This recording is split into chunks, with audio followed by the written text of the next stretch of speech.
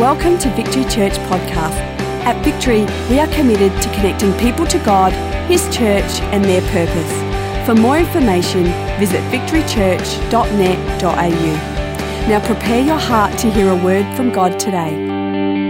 I am continuing our series, Down to Earth. The premise of this series is that Jesus came down to earth, and He not only came down to earth, but He came down to earth in a down to earth way. I love the nativity story that Jesus came as a baby. He came in human form so that we could relate to Him. He didn't come as the king that He was in majesty and pomp and ceremony and with an army, but He came in a way that you and I could relate to Him. And before Jesus actually came down to earth, God represented Himself to us mere mortals in three different ways. He came or used the prophets who were representative of God before man. So they said to mankind, prophets were all about representing God to man. The priests were all about representing us, mankind, to God, and the kings were all about representing God's authority, and they were God's representative over mankind. So when Jesus came down to earth, what He wanted to do was to come and actually complete that picture. Because while it was a good opportunity for God to represent Himself here on earth, it wasn't a full representation of who God was. So Jesus actually came down to earth to fulfill those three offices. And so when Jesus comes down to earth as the prophet, He's revealing God to you and I. When He came down and He takes up the mantle of the priest, He's actually reconciling you and I to God. And when He's in the office of king, He is reigning over each and every one of us as God. That is why Jesus came down to earth. And that's the premise and the basis of this series this morning, and our hope and our desire is we'd have a fresh revelation of who Jesus is, but more importantly, a fresh revelation of what He's actually done and the impact that that has had on your and my life. And last week, Pastor Tony kicked the series off. He spoke about the prophet, and I want to encourage you. It was an amazing message, and you can go to our Victory Church app and you can watch, or you can listen to that preach, or you can go to our YouTube channel. You can subscribe there, and again, you can watch all of our messages online. But last week was a great message from Tony. Next week, as he mentioned, we're going to hear part 3 on the King. But this morning, I get the privilege of talking about Jesus as our priest. And the scriptural text or the scriptural basis of this series is in Hebrews chapter 1, verses 1 to 3. And in these three scriptures, it talks about Jesus being our priest. It talks about Jesus being the prophet, Jesus being the king. And verse 3 of that simply says this, that the Son is the radiance of God's glory and the exact representation of His being, sustaining all things by His powerful word. After He had provided purification for sins, He sat down at the right hand of the Majesty in heaven. And I suppose I want to start this morning by just answering the question, what is a priest? Because I don't want to assume that everybody here in the building or those of you who are joining us online understand or know by definition what a priest is. But simply put, a priest is a mediator. Now, we would maybe all be aware of situations where there have been two parties at odds with one another. Maybe you're aware of neighbours who've had arguments over silly things like the colour of a fence. No, I want the green one. No, I want the cream one. Oh, I want the beige one. I mean, who am I kidding? Nobody wants a beige fence.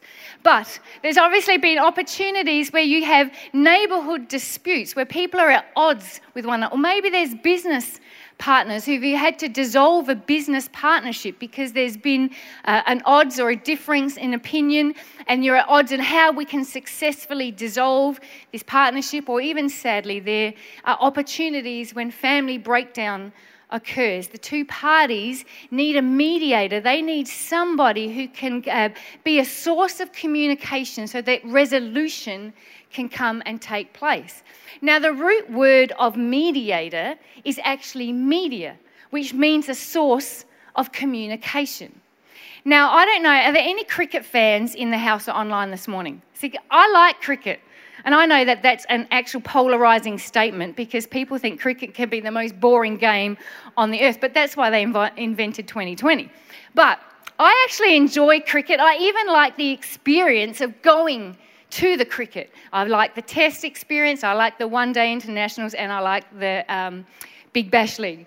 Unfortunately, you can't always get the opportunity to go to the cricket, so sometimes I have to watch the television and watch the cricket at home. The advantage of that is I don't pay through the nose for my snacks and my drinks and whatever I'm having when I'm watching the cricket, and I don't have some drunken yobbo pour his beer all over me as he's making his way to the seat. But the problem is, I am what we would call involved in what is a mediated experience. Am I watching the cricket? Yes, but what I'm watching is pictures that are through a source of communication, a medium that is providing for me the viewing experience. Otherwise, if I was at Adelaide Oval, I would be there. It's what we would call an immediate experience. And so a priest for us is a mediator. He's a source of communication between you and I and God. Now, you might ask the next question, well, then why do we need a priest? Well, I'm so glad you asked that. Because the Bible tells us that because God is so holy and so pure, and we have a sin nature, we actually can't come into God's presence. Just like a shadow can't stand in sunlight, you and I cannot actually, with our human nature, stand in the presence of a holy God. The Bible says that we will die if we do that. So we need somebody to be able to stand in that presence for us. So God instituted the office of a priest. They were there to be able to stand in God's presence. They were there to make sacrifices for God's people. They were there to pray for God's people. They were there to teach God's people about himself and about his ways. Now here comes the problem. Priests are people and human like you and I. And like you and I, they could be just as corrupt and as sinful as we find ourselves to be. In fact, there's stories throughout the Bible when you read about the Levitical priesthood and some of these things. There's some great men who did some great things for God, but there's also some stories, and such stories as Eli's sons who were awful. In fact, the Bible calls them scoundrels. In 2020, I think we'd have a different word for them, but scoundrels is where we'll head with today. But they were men. They were actually supposed to be God's representative. They were representing God, and here they were greedy, they were selfish, they were actually sleeping with the women who were at the temple courts. And it's into this setting that God says in 2 Samuel chapter 1 verse 2, no, it's 1 Samuel chapter 2 verse 35, that's just my OCD, what do you call that when you dyslexia kicking in. 1 Samuel chapter 2 verse 35 says this, I will raise up for myself a faithful priest who will do according to what is in my heart and mind, and I will firmly establish his priestly house, and they will minister before my anointed one always. Church, the good news this morning is this, that Jesus came down to earth to be that faithful priest. And this morning I want to quickly look at Jesus' priestly ministry, the work of his ministry, what he did, and then what that means for you and I. So if you've got your Bibles with you, I'm going to stay in Hebrews this morning. We're going to turn to chapter 9. And we're going to read from verses 24 to 28. And if you don't have your Bible with you, it will be up on the screen and it will come up on screen for you for those online. So verse 24 says this, For Christ did not enter a sanctuary made with human hands that was only a copy of the true one. He entered heaven itself, now to appear for us in God's presence. Nor did he enter heaven to offer himself again and again, the way the high priest enters the most holy place every year with the blood that is not his own. Otherwise, Christ would have to suffer many times since the creation of the world. But he has appeared once for all at the culmination of the ages to do away with sin by the sacrifice of himself. Just as people are destined to die once and after that to face judgment, so Christ was sacrificed once to take away the sins of many, and he will appear a second time, not to bear sin, but to bring salvation to those who are waiting for him. Hey, this morning, church, I just want to share 3 things about Jesus' priestly ministry. And the first one is this: his work was a costly work. So you have to understand, in the Old Testament, the priest had to make a sacrifice for our sin. Once a year, on the Day of Atonement, you had to make a sacrifice. And then any time you actually wanted to go into the presence of God, maybe you wanted to do a vow to God, maybe you had become unclean, you'd broken some law. Anytime you had to offer a sacrifice, you couldn't just get blind Bessie off the lot. It wasn't like you went out to the paddock and just went, actually, I need to get where's the one of those little sheep or one of those sort of animals that really, they're no good to me anyway. I'll use them as the sacrifice because I'm killing 2 birds with one stone, as to speak. No, that was such a way that there had to be the best of the best to be able to take away your sin, which meant that for these lowly people, that it was such an expensive thing to do. I mean, that really good lamb, the fattened lamb that you'd been working with and feeding and caring and loving, that you could maybe sell for a pretty penny, that was the one that you had to offer to the priest to make atonement on your behalf. You couldn't just have the attitude of anything will do. It had to be the best. It was a costly experience to have your sins atoned for back in those days.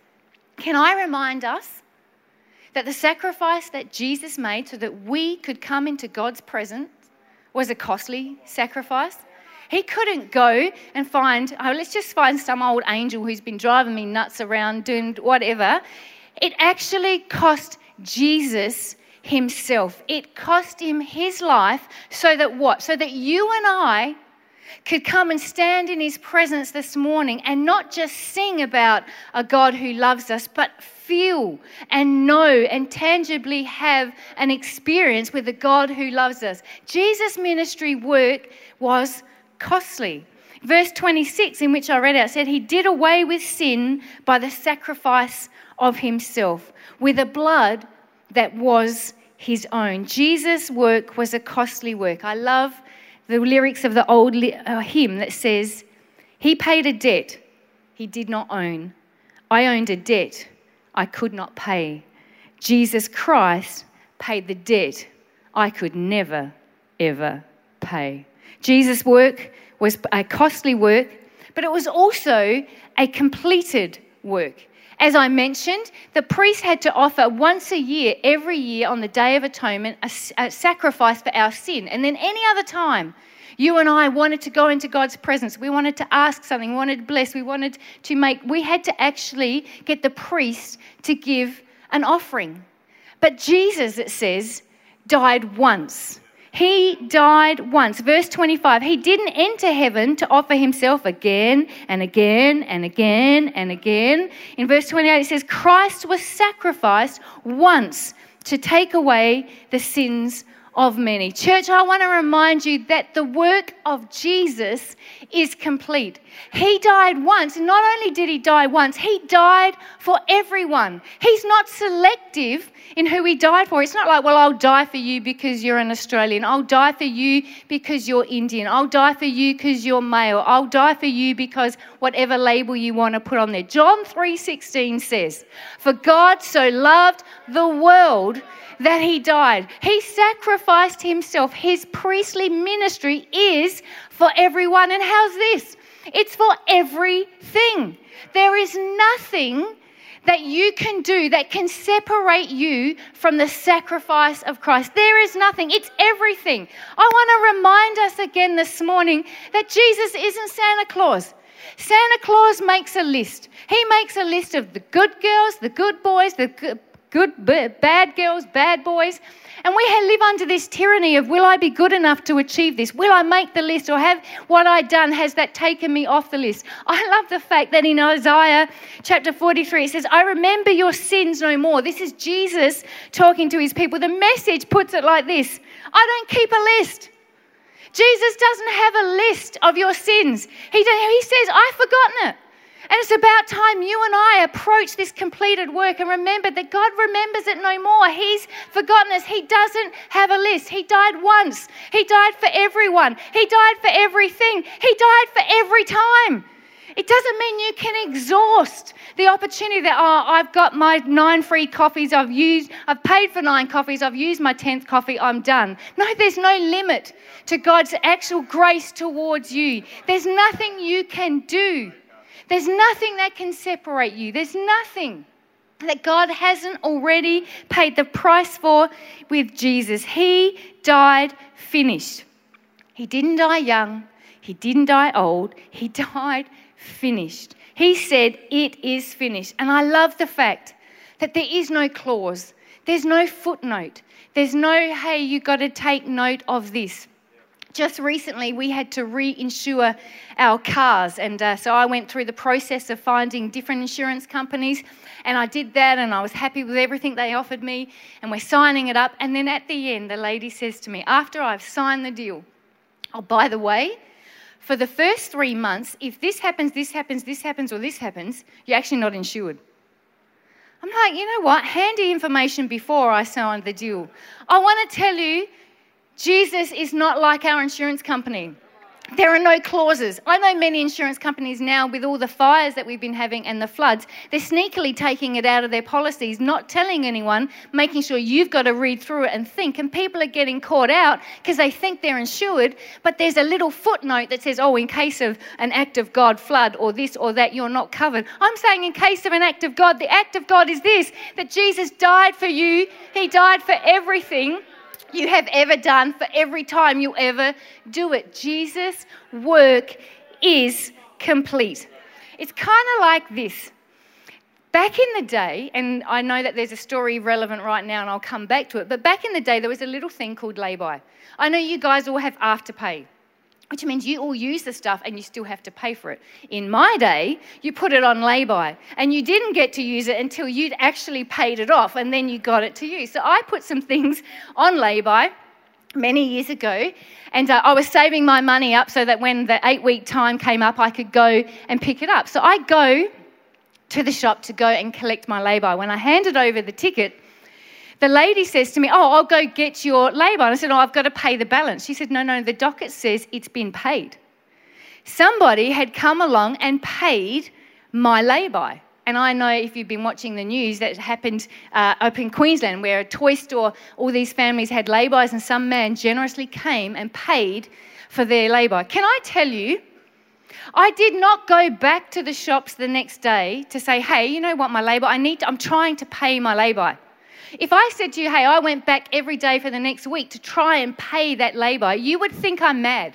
You'd say, girl, you've got the lay-by, it's paid for, take your goods and go. But we do that to God all the time. Oh, what about this? Or what about God's saying, you've got the lay-by, it's been paid, take it and go. What it should do in us is what this person did in my heart. I took my lay-by and it did something. I was like grateful that somebody would do that for me. It caused me to have this opportunity to want to, oh, where can I pay this forward?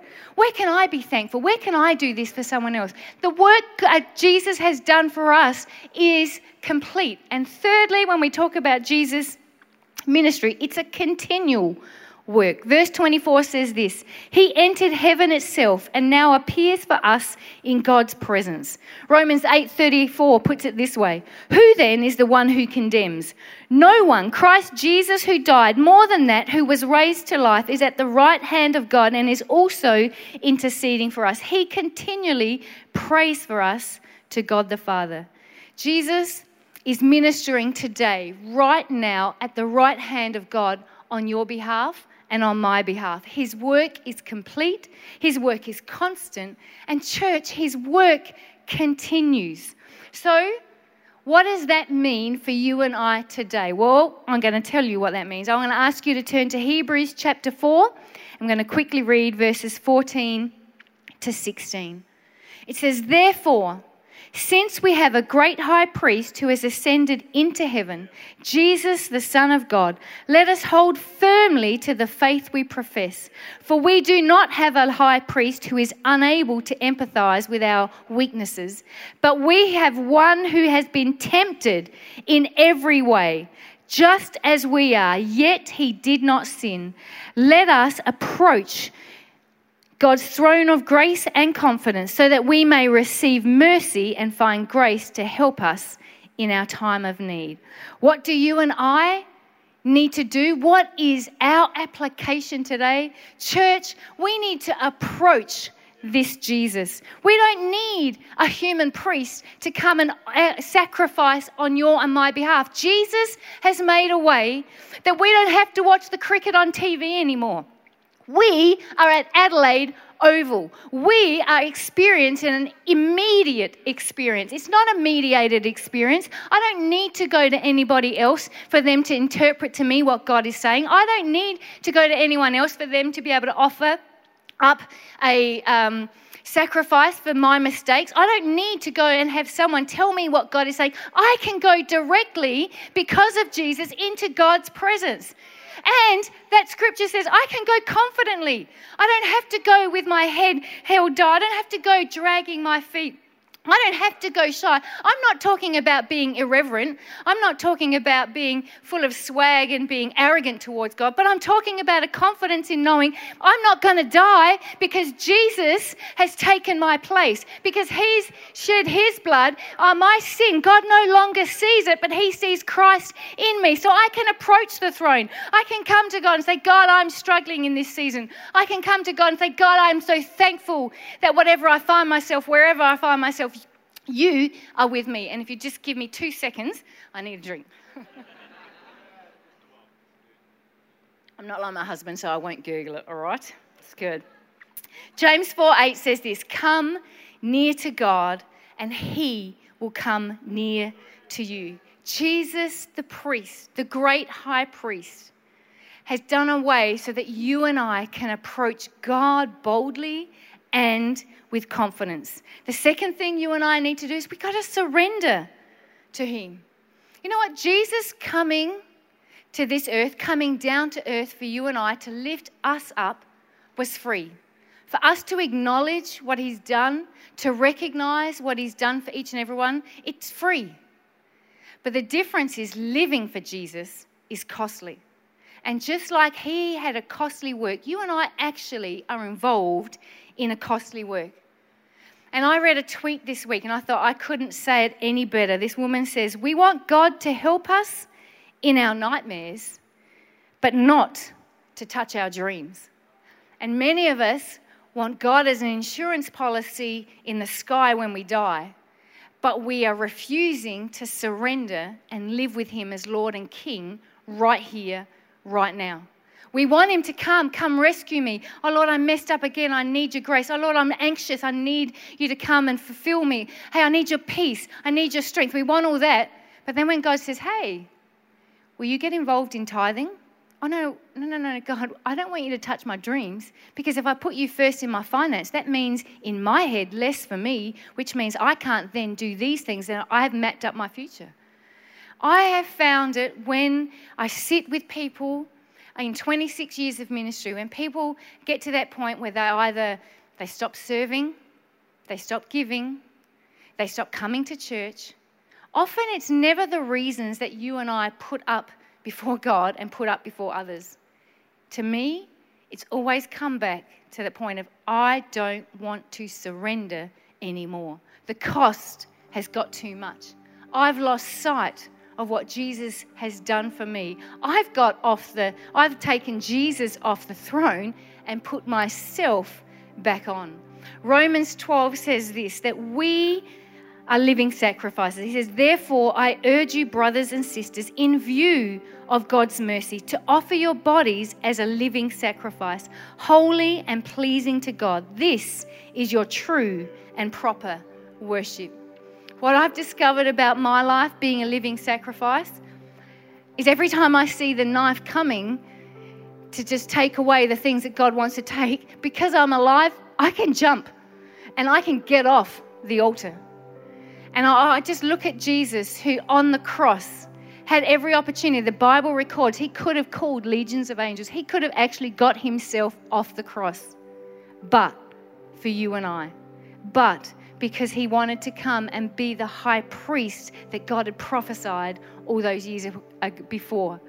If Jesus had got off the cross, you and I couldn't come into God's presence today. But he stayed on the cross. And I want to encourage you, church, stay on the altar of sacrifice. Your living is going to take an actual application of you to surrender to what it is God is asking you to do, to be able to say, you know what, while everything inside me wants to flee, everything inside me wants to run, everything inside me wants to get off, I'm going to look at the example of Jesus, follow he stayed on the cross. I'm going to stay on the altar. I'm going to sacrifice myself because of what he did. I'm going to invite the band to come up as the third point. And the third thing, we talk about how does this apply for us today? We can approach him. We need to surrender to him. But you know what, church? We need to receive from him. God wants us to do an exchange this morning. Our sin for his righteousness. Our anxiety for his peace. Our fear for his peace. Our anxiousness, concerns, pain for his joy, for his love. That's exactly what the cross represents for us. It's a divine exchange. And what, again, we joked about my lay-by story. But you know what? It would be ridiculous for me, like I said to you earlier, that if I just kept going back to that shop trying to pay, or didn't take the goods that had been paid, just because I didn't pay for it, doesn't mean they weren't mine. It had been paid and they were now to be in my possession. And you would think me mad and crazy not to have taken that. And yet often that's what we do when it comes to God, is that we don't do the very thing that his sacrifice did, was exchange what we don't need for what he has that we do need. Thank you for taking the time to listen. If you have any questions, please email us at admin@victorychurch.net.au.